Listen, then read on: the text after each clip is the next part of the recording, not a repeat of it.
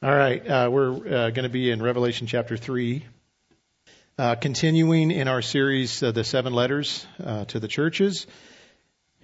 Today we're going to be looking at the 5th letter, and that's the church of Sardis. You know, these letters are just such a gift to the church.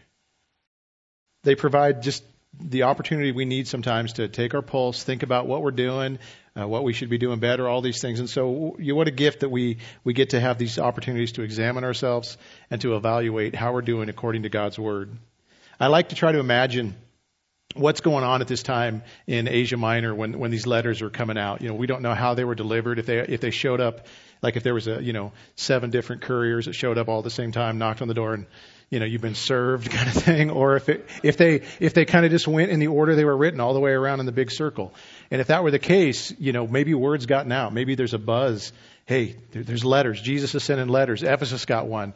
Smyrna got one. Pergamum. We're next, guys. We're next on the list. And that would be kind of exciting to think about, the anticipation building. What's he going to say? Is he going to be pleased? Are there going to be things he's not happy with? What are we going to find out when we get our letter?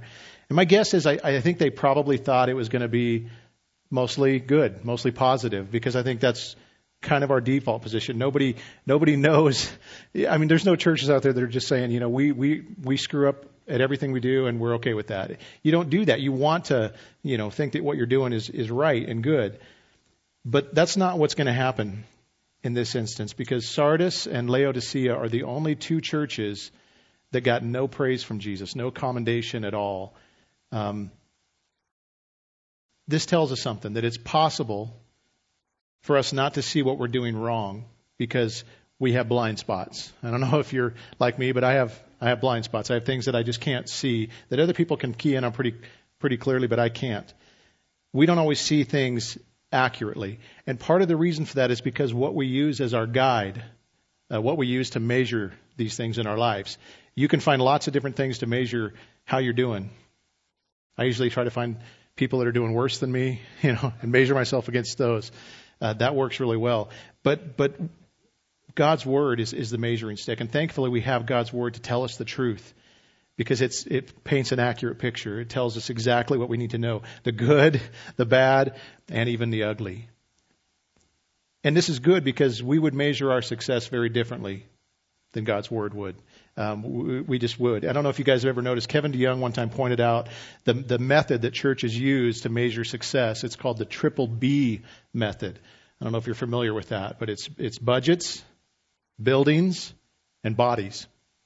That's the method we use. If we have a lot of money in the bank account and we have just this thriving building with all kinds, like an amusement park kind of thing where there's lots of stuff going on, great music, great all this happening, and we have enough people to fill a small stadium, we've arrived. We've achieved success. That's how we measure these things. And I guess it's understandable because it's hard to measure spiritual success, isn't it? How do you really do that if you can't count it or quantify it in some way? And these are methods to do that. So I understand why we use them. But the BBB method, that sounds hard, triple B method, we'll call it that. It seems like a good way maybe, but it doesn't guarantee success. It doesn't guarantee a good grade from Jesus. In fact, case in point, Sardis. This is a church that looked successful, but were they by God's criteria? So imagine the day has come, the letter has arrived, the church gathers together, they're all excited. Guys, the letter's here. Everybody gather around. Shh, listen, here it comes. Jesus starts out by saying, I know your works. You have the reputation of being alive. And you can see them all, yeah, we do, high-fiving. It's like, that's about as good as it gets, though, unfortunately. The sentence isn't through yet. They just heard the most positive thing they're going to hear, and it goes really quickly downhill from here. I'm going to just say a quick prayer. Father, as we open this text and as we read it together as a church, may your Holy Spirit convict us and show us, Lord, just like a mirror would, what it is about this church that really pleases you, that we should reinforce, and what it is that we want to get rid of and change. Lord, help us not to evaluate what we do here and who we are according to man's standards, but according to your holy word. Amen. So Revelation 3, starting in verse 1, says this. And to the angel of the church in Sardis write, the words of him who has the 7 spirits of God and the 7 stars. I know your works. You have the reputation of being alive, but you are dead. Wake up and strengthen what remains and is about to die. For I have not found your works complete in the sight of my God. Remember then what you received and heard, keep it and repent. If you will not wake up, I will come like a thief, and you will not know at what hour I will come against you. Yet you still have a few names in Sardis, people who have not soiled their garments, and they will walk with me in white, for they are worthy. The one who conquers will be clothed thus in white garments, and I will never blot his name out of the book of life. I will confess his name before my Father and before his angels. He who has an ear, let him hear what the Spirit says to the churches. Okay, we're going to break this into 5 parts. The introduction, the indictment, the instructions, the warning, and the assurances. Verse 1, Jesus introduces himself. The words of him who has the 7 spirits of God and the 7 stars. We've already looked at what the 7 spirits of God are. I'm sorry, the 7 stars are in chapter 1. We talked about that. These are the angels or the messengers, the couriers perhaps that brought the letters to the churches. So that one's defined. The 7 spirits is a little harder. And there's, commentators are all over the place here, but I'm going to give you my best go at it. If you go back, flip it back to chapter 1 and look at verses 4 and 5, you see kind of this introduction in the letter of who this is coming from. And it says, to the 7 churches that are in Asia, grace to you and peace from him who is and who was and who is to come, and from the 7 spirits who are before his throne, and from Jesus Christ, the faithful witness, the firstborn of the dead, and the ruler of the kings of the earth. It kind of looks like this is the Trinity. We're seeing the 3 persons of the Godhead here. Greetings. This letter is coming from the Father, the Son, and the Holy Spirit. And that's where a lot of people land on this idea of the 7 spirits, that it's a reference to the Holy Spirit. The number 7 doesn't mean how many. It's talking about that fullness of perfection, the fullness of holiness that is the Holy Spirit. And so the introduction then would really be Jesus just emphasizing this close relationship that exists between himself, the Holy Spirit, and his church. And that makes a lot of sense because if what is a church without the Holy Spirit? It's a dead church. And so I think that makes sense. Feel free to do your own thing on that, though, because you'll find lots of different ideas. The other thing we see in this intro is Jesus claiming his omniscience, which is just a $5 word for the fact that he knows everything. He says, I know your works. Jesus wants the church. He wants you as a member of the church. He wants me as a leader of the church to know that he knows our works. That's important for us to think about every once in a while, isn't it? He knows everything. He knows all the things we do. He knows what we think, what we teach, how we behave, how we treat people, our motives, our budgets, our secrets, all of it. And not only does he know about it, he cares a great deal about it. And he cares how we represent him as his church. Nothing is hidden from his sight. So it's good for us to think on that a lot, probably. So that's the very short introduction, and then we get right into the indictment. There's 3 things Jesus mentions that he has a problem with in this church. And I'll just give them to you real quick, and then we're going to talk about them. The first one is that they were pretenders. They pretended to be alive when they weren't. So he gets on them about this kind of hypocritical, inauthentic image they have. The second one is that their works were incomplete. Somehow their works fell short. And then the third one is that their clothes didn't match their claims. Their garments were filthy. And we're going to talk about those things. So he starts out first by telling them that they have a reputation. Did you know that churches have reputations? I mean, if I were to mention any church that is well known in this area, you would probably know something. Oh, that's the church that, those are the ones that, you kind of know, you have an idea. You don't know everything, but churches have reputations. Sardis had the reputation for being alive. The people inside and outside of this church would have described themselves or described this church as a place that's just thriving, full of activity and life and busyness. That's what it looked like to everybody. But Jesus disagrees. And he says, no, you're mistaken. There is no life here. This church is flatlined and you will not find a pulse. That's a scary thing to think about right there. This church had fooled the town and fooled themselves into believing that they were alive when they weren't. You can fool all of the people some of the time. You can fool some of the people all of the time. You can fool God none of the time. That's not the real saying, but I like it. It's sobering to think that this is a dead church whose lampstand has been almost taken out, if not completely taken out, and they had no idea. God's about to turn out the lights. Jesus is like left the building, and they're just going about business as usual. Just let's do church. Let's go through the motions like we always do.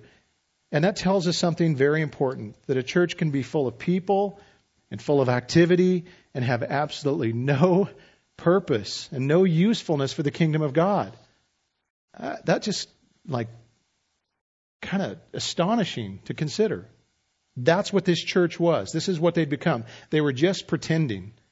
It's just, I couldn't help but think of that. There was a Seinfeld episode where Kramer pretended to work at this place and he didn't. It's just like, you don't even work here. I know. It's like, yeah, it's kind of weird that they're just pretending to have a job. They're pretending to go to church every week, and they're not doing anything. Now, interestingly, the city of Sardis had the exact same reputation issue as the church of Sardis. No doubt Jesus assumed they would catch this, that this wouldn't be lost on them, because Sardis was once a thriving city. They were considered the pride of Asia. And everybody knew that had changed except for them. Okay? They were like the only ones that didn't get the memo. In fact, there was a competition to see who was going to get the next temple built at one point in time between this church, Sardis, and the church of Smyrna. And Sardis, when they went before the board, I imagine, to make their pitch for why they should get the temple, all they had to talk about was the glory days, what they once were. That's what they led with. This is who we've been, in the past. Smyrna came in and said, this is who we are now, and this is who we're going to become. And guess who got the new temple? Not Sardis, Smyrna. They still were acting like they were a thriving city, but they hadn't been for a long time, and they were actually now on the decline, and they just didn't know it. They based their identity in what once was and not on the current state of affairs. I think experts refer to this as Uncle Rico syndrome, if you're not familiar with that. This is that thing where you live in the past. Oh, the glory days. If only I could go back to that time. And that's where you kind of live and find your identity. Do you think God cares more about a past fruitfulness or a present one? Definitely a present one. Past matters for sure, but he's concerned about what's going on right now. And the city of Sardis and the church of Sardis both had reputations that didn't match up with reality. And as I thought about this, I couldn't help but think about the American church, because the American church has a reputation. If I were to ask most people in our country if the church is alive and well, I think most people would say yes, whether you're Christian or non-Christian. You would say yes, the church is alive and well. And I realize Christianity has a very large umbrella with lots of stuff underneath it, and that matters, because not everything that's called Christian is Christian. But do you remember those statistics a few years back that when they asked Americans how many were Christians, it was like 80% of people said they were Christians? 80%. Now, it probably isn't that way anymore. I didn't look at a current poll, but I remember that number sticking in my head. 80% of people say they're Christians. We have a reputation of being alive, but something ain't adding up, right? If you think about this, do you think 8 out of the 10 people you meet are followers of Jesus? Born again, filled with the Holy Spirit, followers of Jesus? No. I mean, that number can't be anywhere near right. I would say 1 in 10. Here I have better odds, obviously. You guys are going, wait a minute. I meant, yeah, that wasn't meant to be. Yeah. This means something very significant. If 8 out of 10 people are saying that they're Christians, and we know that's not correct, that means that these are going to be part of that crowd that stands before Jesus someday and says, hey, I knew you. I know you. You and me, we're close. We're buddies, you and me, Jesus. Remember all the stuff I did for you? Remember all the times I went to church? Remember all the times I prayed and asked you for help? We're tight, you and me, right? And what is he going to say to them? No, you don't look familiar to me. I don't think we've ever met. I never knew you. I never knew you. They say they're the real thing, but there's no life there. And we need to understand that if you're attached to the root, fruit happens. There will be life. Life will exist if you're truly attached. Doesn't mean you're going to live a perfect life, but there's going to be something there. And 8 out of 10 people think there's something there that's they're wrong. Now, as we consider this letter, it wouldn't be right if we didn't take the mirror out and think about our own reputation and our own what we are as a church. I know we have a reputation, and I know that it probably varies. Generally speaking, I think we have a pretty good reputation in our community, and I'm happy for that. When I think about the reputation that I hope we have and I think we have, this is kind of what I think it would look like. I think we have a reputation for being a church that is very genuine and real. So when somebody comes in here, they feel like we're not pretending. They're seeing the real thing, and I've heard that over and over again. There's something authentic about this place, and that's a very important thing because this is something people crave right now because so much of everything around us is contrived and fake and plastic, and everybody knows it, and a lot of churches are that way. And generally speaking, we're not. That means we're kind of a messy church sometimes, but we're a real church. I also hope that we're a church that gladly welcomes everybody into our midst, even sinners, even those guys. You know those sinners. You've heard about them, right? That's who all of us are. But churches act like that's not the deal. So often it's like, yes, we want the beautiful people and the good people to come in, but not the riffraff. Let's not. Maybe they can go to another church. One of the reasons we planted where we did and tried to do this is because we wanted to attract people that no other churches wanted. Congratulations. I'm not saying we did that. I'm on a roll. I'm not saying we accomplished that. But we wanted to go into a place that there wasn't a church presence, where people were broken and hurting and they didn't have a place that maybe they could relate to. And that's partly why we got started. It's going to get better, I promise. I also hope that not only are we a church that wants everyone to come in and not, obviously not stay the way they are, but we want them to feel welcome here. We want to be known as a church that loves people and serves them in a meaningful way. And that's why we do things like the free food market and the warming center in La Pine and a lot of these different things, is because we want people to know us as a generous and caring church. And those are all great things to be known for. But it can't stop there. If that's where it stops, what are we exactly? And what are we doing exactly? Our works at that point would not be complete in the sight of God. We must also have a reputation as a church that continually magnifies the person and the work of Jesus Christ for sinners. If we're not about that every week, every day, every hour, what are we doing? So we have to be diligent to tell others about Jesus every chance we get. Who he is, why he came, what he does for people. We also must be a church that's committed to proclaiming all of God's word.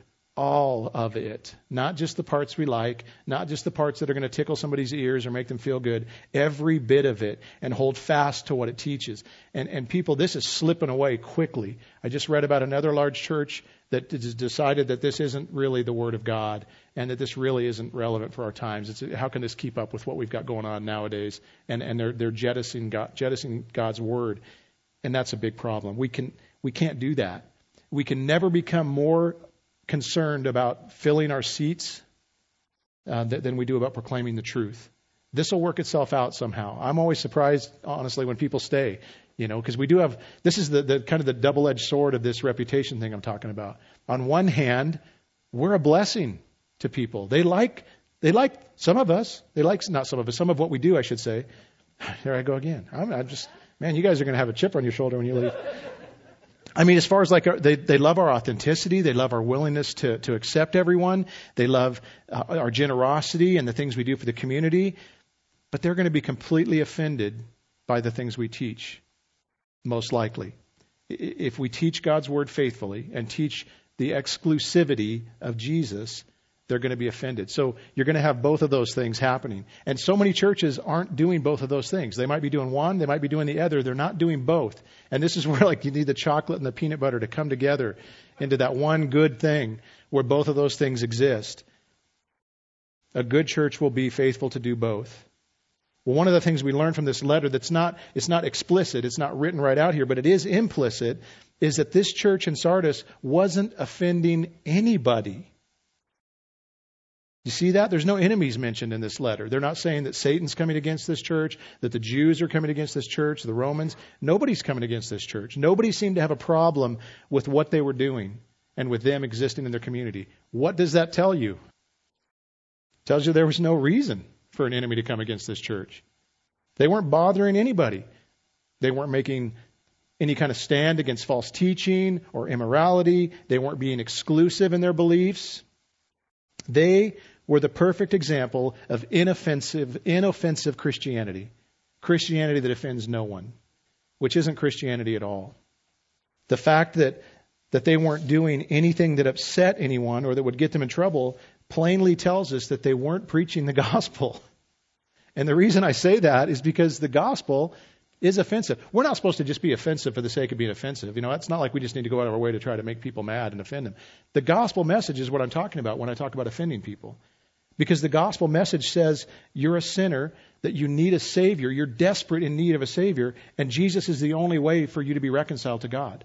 That is so narrow-minded and exclusive in the world's way of doing things that it's going to be offensive. It won't win you any friendships with the world when you proclaim that message faithfully. So we know they couldn't have been doing that in Sardis because they were just fine with everybody there.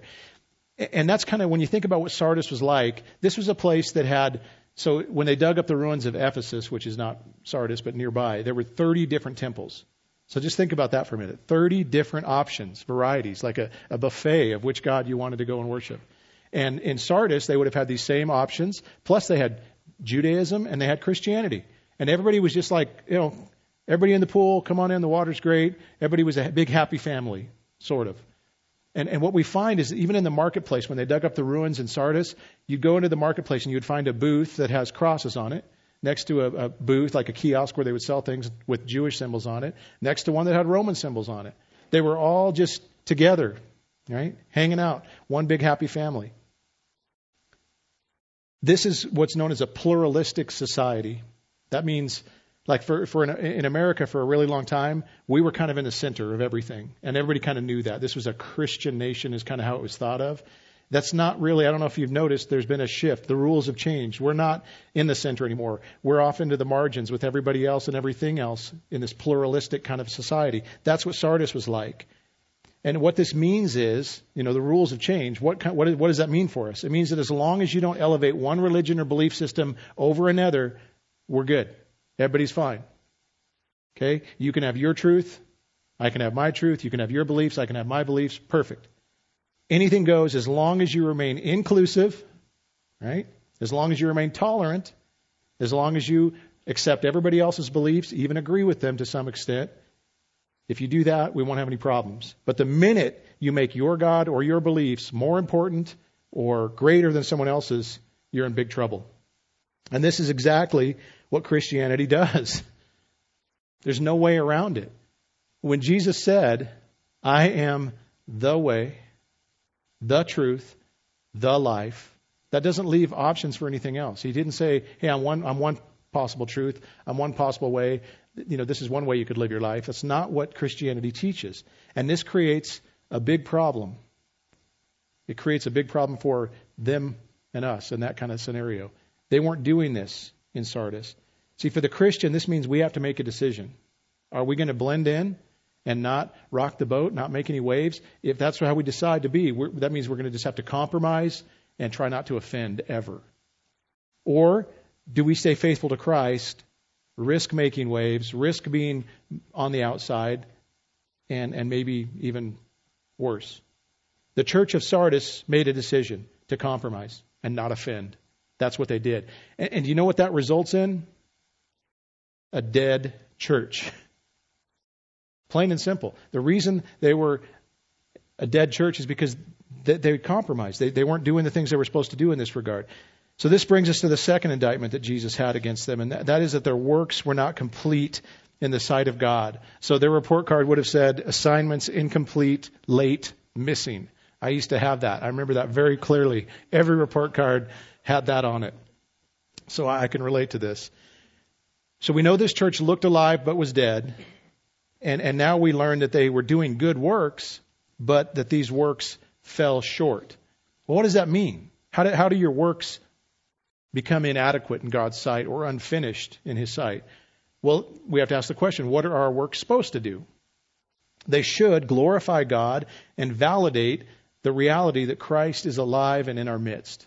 That's what our works should do. Their works weren't doing that. They weren't brought to completion because they never closed the loop back to Jesus. They never closed the loop back to Christ. And many churches are doing this today. You'll find that there are a lot of churches that do all kinds of wonderful things for their community all the time, and they're known kind of as this church that's alive, but they never connect the dots back to Jesus as the reason why.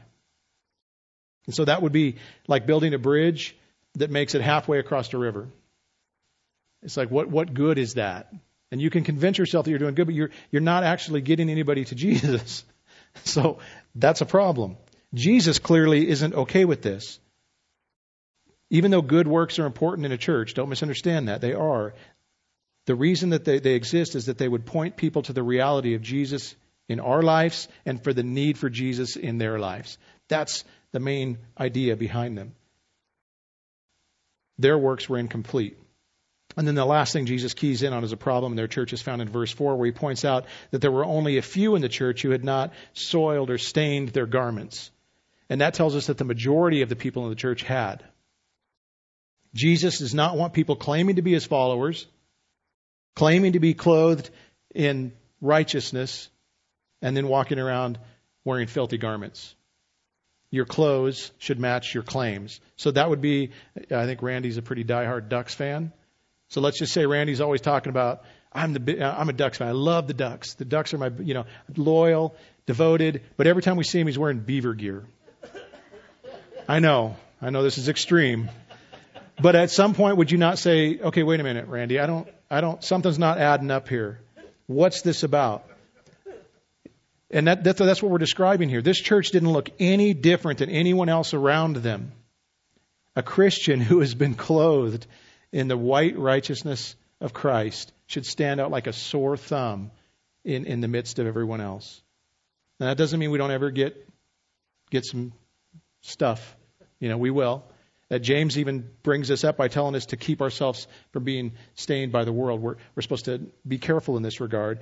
But the bottom line is this. If your desire is to win the approval of the world, you're going to get your garments dirty real quick and real often. But if your desire is to glorify and please your Savior, you're going to want to do everything you can to keep these things pristine. I can't help but think of the illustration that the church is the bride of Christ. A bride on her wedding day, when she gets her dress on, isn't going to go out and roll around in the yard or in the dirt before she goes in to meet her groom. And we need to think that way. A beautiful bride adorned in white. Now, this does not mean that we avoid the people of the world. I know this is a strategy. Some people think, oh, easy. I'll just lock myself in a corner and I'll never get around people. That's not what this is saying. We still have to engage. We still have to be around it. It just means that we don't spend more time there with them than we do with God's people and the church, because it will begin to take an effect. So those are the indictments, and then we come to the instructions. And I like that there are instructions, because this means there's hope that if this church will follow these instructions and heed his warnings, there's a chance that things will change. The first thing Jesus tells them to do is wake up. I've always wanted to do that in church, just to see if anybody comes. Wake up. This is that idea. You remember the old Westerns when you had to go rouse the drunk? They would get they always had a barrel of cold water handy, and you would go over and just splash it on this guy and assault him with this cold water to wake him up and get him out of his stupor. That's what this is talking about. Jesus wants the church to wake up. Praise God for wake-up calls and for the opportunity that he gives us to turn to him through that. It just so happens that I got a wake-up call last week. It's interesting when you're preparing a sermon that God does these things for you to give you good illustrations. I found out I've got a problem with my heart. It's something I've now learned that it's congenital, a birth defect. I don't like to call it that. Congenital sounds way better than birth defect. But I have a valve that is a problem in my heart, and I'm going to have to get it fixed. And it's kind of scary. It's probably going to require open heart surgery, they said. But once they go in and fix it, I'll be good as new, supposedly. That's a wake-up call. That, if you were to ask me how concerned I was about my health 2 weeks ago, I mean, I just wasn't. Guess how concerned I am now? Extremely concerned. I didn't have a sense of urgency. Now I do. And I imagine this church might have felt the same way after reading Jesus' letter. They were just thinking everything's good, everything's fine. And then they get this letter and went, uh-oh, wake up call. Now the logical question you ask after hearing something like this is, what do I do now? I've asked that. What do I do now? Jesus is happy to tell them. He says, strengthen what remains. Wake up, strengthen what remains. Wake-up calls are intended to create desperation that leads to action. And I can tell you, I have never been so motivated to make changes in my life as I am now. I want to cut out all the things that I know that are bad for me. I want to start doing all the things that I know are good for me. And I want to stick with that because I understand what will happen if I don't. I'm eating vegetables, people. I mean, that's where we're at now. Egg whites. Desperate times, right? Within this church, there certainly didn't seem like there was much left to work with, but Jesus has given him that little glimmer of hope. He's telling him, there's a chance. That gives you motivation. That gives you hope to do something. And so he's saying, hey, just fan that little ember back into flame. Nurse that sick heart back to health. Do whatever's needed. And then he gives them the prescription they need to accomplish it. He says, remember what you have received and heard. And this is most certainly a reference to the gospel message that they had previously heard. At some point in time, the gospel was clearly preached to this church. Now, he may be reminding of them that you guys have a seed that somebody gave you at one time, and maybe you deposited that away for a more convenient time like we do. That might be what he's saying. Get that seed back out and reevaluate it and plant that thing and pay attention to it. That might be what he's talking about. Believe that message and live. Or he might be talking to Christians who have wandered off, who have gotten caught up in the world, kind of the prodigal son kind of thing. And he's saying, hey guys, get out of the pig slop, come back, turn and come back. It could be either one of those things. But he's reminding them to pay attention to the gospel. And this is such a good reminder for Christians to remember that we never graduate from the gospel. Never. It's not something you hear one time, you believe it and are saved, and then you just tuck it away. You need to remember the gospel every day. Preach the gospel to yourself faithfully every day. I can't help but think of the hymn, Amazing Grace. How sweet the sound that saved a wretch like me. I once was lost, but now I'm found, was blind, but now I see. That's revisiting the gospel because it's reminding you of what God did to save a wretch like you and me. Remember what you were saved from. Remember what you were saved for. And remember what it cost God to provide it for you. If you spend some time every day doing that, you know what it does for me is it makes me want to keep my garments white. It makes me want to please my Father. It makes me want to worship Him. It makes me want to present myself as a living sacrifice to Him because it's just fresh in my mind and my heart. When we do this, it's like breath for your lungs and fuel for your soul. It does something to recalibrate you, to point you back to true north. The next thing he tells them, the instruction is to keep it. So remember the gospel, keep it and repent. And the word keep is a military term that means to guard it so that it can't get away. He's saying hold fast to the gospel and turn away from everything else. Repentance is one of those words we use a lot, but it really just means a change of mind that results in a change of action. And it's not something you do once and then you're done. It's something you sometimes have to keep doing and keep doing and keep doing. And if you're like me, that seems kind of frustrating sometimes. It's like, Lord, I turned from that once. Well, you got to do it again. So always turning away from those things that lead us away from Christ, always running back towards Him. Well, what was it they were supposed to repent of? The first thing that was really a problem here is their hypocrisy. They were all image and no substance. And He wants them to be the real deal. He wants them to look like they're alive because they are actually alive. That's all He's asking for. That's a reasonable thing. He wants them to stay attached to the vine, that the Holy Spirit would fuel this church and that would be the reason they look alive, not just because they're full of activity. He also wants them to stop desiring the approval of men Stop compromising. Stop kind of settling for this mediocre, inoffensive version of Christianity that they've come to accept. Make a clear stand, even if it costs them everything. And he wants them to repent of not making Jesus the star of the show. You know, if we ever get to that point, please just go home and don't come back. I mean, warn us. But if we ever get to the point where we aren't just constantly making Jesus the star of the show and putting the spotlight on him and making him everything, we're in trouble. I love that they get a wake-up call, that they get an opportunity to change. That is God's mercy. He also, though, gives them a warning of what will happen if they don't change, and that is also God's mercy. The warning is found there in verse 3. He says, "Remember then what you have received and heard, keep it and repent. If you will not wake up, I will come like a thief, and you will not know at what hour I will come against you." The warning had a specific meaning for the people of Sardis, and it would have gotten their attention, I believe, because the city of Sardis was built on this kind of a mountain top kind of thing, this hillside that had cliffs all the way around it. And so they were kind of known as being unable to be broken into. I feel like it was an Elmer Fudd moment right there. Impenetrable. They even had a well-known saying at that time, of kind of like what we talk about Fort Knox today. They had one that was, you might as well try to capture Sardis, because that was mission impossible.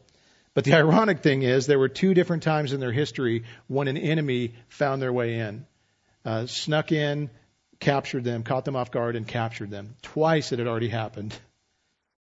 I couldn't help but thinking about how complacency can just ruin a church. And the church for so long in our country, I think, has just grown. We felt safe, we felt secure, we felt untouchable, we felt protected in this way that nothing can get to us.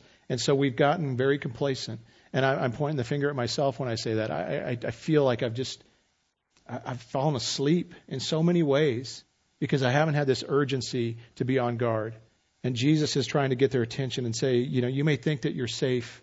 You may think that you can ignore me. You may think you can relax and take it easy, but you would be wrong. I can come in as well, and I will come in. For those that ignore him, he says he's going to come against them like a thief, and they won't know when he's coming. That's terrifying. I mean, just if I were to tell you, hey, Jesus is coming against you today, you'd be like, what is it? What's happening now? That's a terrifying thing to hear. Now, this could refer to Jesus coming in judgment against churches that are like this, and saying that he's going to come in and shut them down. That would make a lot of sense in this context, but it could be referring to his second coming, the day of the Lord. Either way, it doesn't sound good for those who ignore his warning. And I'm glad that Jesus cares so much about his churches and how they represent him, that he's willing to act when they get off and too far. And I'm glad that he offers a window of time for repentance. Of course, the question is, will they? Sardis, if you go there today, you'll just see ruins. And the closest town is a place called Sart, and there's no Christian presence there at all. But the good news is that God has always had a remnant of people that will continue to believe and will overcome. And we see this all throughout the Bible. Even when things look the darkest and it seems like all hope is lost, God has those few that will remain. And I couldn't help but thinking about Elijah, the prophet. At one point when he's, Jezebel, the prophets of Baal are coming against him, he just thinks he's alone now. There's nobody else. And he says to God, Lord, they've killed your prophets. They've demolished your altars. I alone am left, and they seek my life now. And the idea is, God, are you paying attention? I'm the only one left. And if I die, then what are you going to do? It's like, ooh, what, and God says, I love God's answer to him. I'm not picking on Elijah. He was awesome. God says this, I have kept for myself 7,000 men who have not bowed the knee to Baal. So too, at the present time, there is a remnant chosen by grace. So it's just a reminder that God's plan and purposes will prevail. Even when it doesn't look like that's what's happening around us, we can trust that. He reminds us in verse 4 of that. He says, yet you still have a few names in Sardis, people who have not soiled their garments, and they will walk with me in white, for they are worthy. The one who conquers will be clothed in white, and I will never blot his name out of the book of life. I will confess his name before my Father and before his angels. I have to confess that when I read in Revelation, and for years now, when I would read about the fact that I am a conqueror or an overcomer or the victorious one, I would read that and I would think, well, clearly they don't know me. I would never describe myself in any of those ways. I'm kind of the opposite of an overcomer or a conqueror, I feel like. And so I would read this and I would always think, this is worrisome to me. What does this mean for me? But I have to ask you the question, do you know what makes you an overcomer? It's Jesus. Plain and simply, Jesus is the one who makes you an overcomer.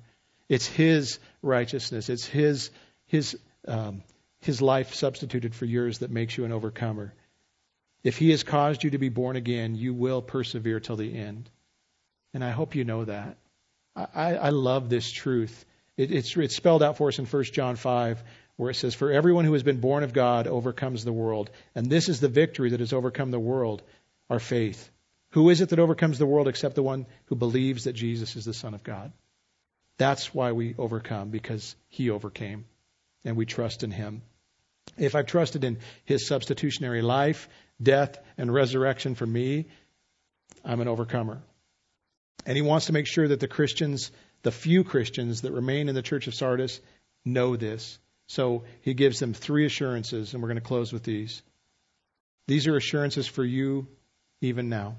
The first assurance that Jesus gives to those who are His is that they will walk with Him in white garments, for they are worthy. This is such a cool picture of a king, a victorious king returning from battle, and his loyal subjects there in white to greet him. And you can't help but picture Jesus returning again, He's the one on the white horse. He's the conquering king, and we, His loyal subjects, clothed in white that He gave us, coming with Him. That means that, by the way, that spoiler alert, that in the end, He wins, which means we win. These white robes are also symbolic of the righteousness of Christ that we're clothed in. And that's what makes us worthy. His righteousness, not ours. The next assurance that He gives to those that are His is that He will never blot their name out of the book of life. People try to use this verse to teach that a person can lose their salvation. But that's not at all what this verse is saying. This is a promise of security to those who overcome, not a warning.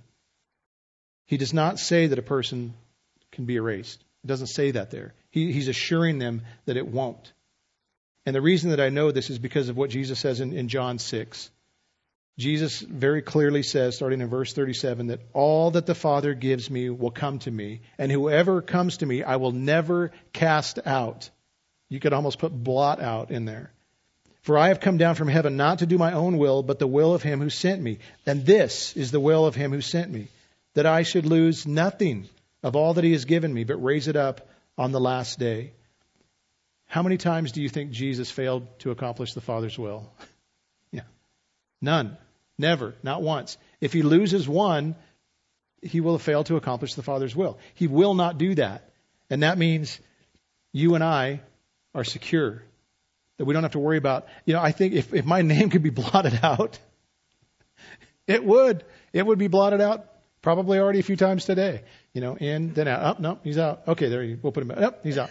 I mean, that's what my life would be like. I don't want that. So I love this truth that Jesus won't lose one. Spurgeon once said, "It's not your hold of Christ that saves you, but His hold on you." Praise God for that. So the last assurance He gives us, and I love this one, is that He will confess our name before His Father and before His angels. Just think about that for a minute. Think about Jesus standing before His Father and the angels and confessing that He knows you. He knows you. This is just craziness to me to think about. He will not be ashamed to associate with me. And this is the exact opposite of "I never knew you." We talked about that before, when people come, "Lord, I never knew you." This is the exact opposite of that. "Oh, yeah, I know Him. He's with me." These assurances are fantastic things for us to hold on to. And if you don't have these, I pray that you would not leave here today without grabbing hold of them. Come and talk to one of us. He who has an ear, let him hear.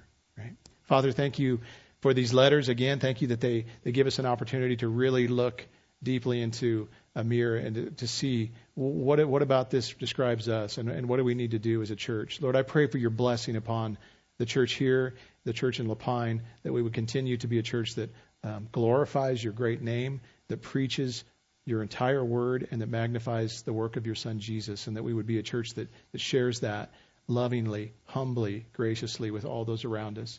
use our churches, use the people here in mighty ways to impact the kingdom, we ask in Jesus' name. Amen.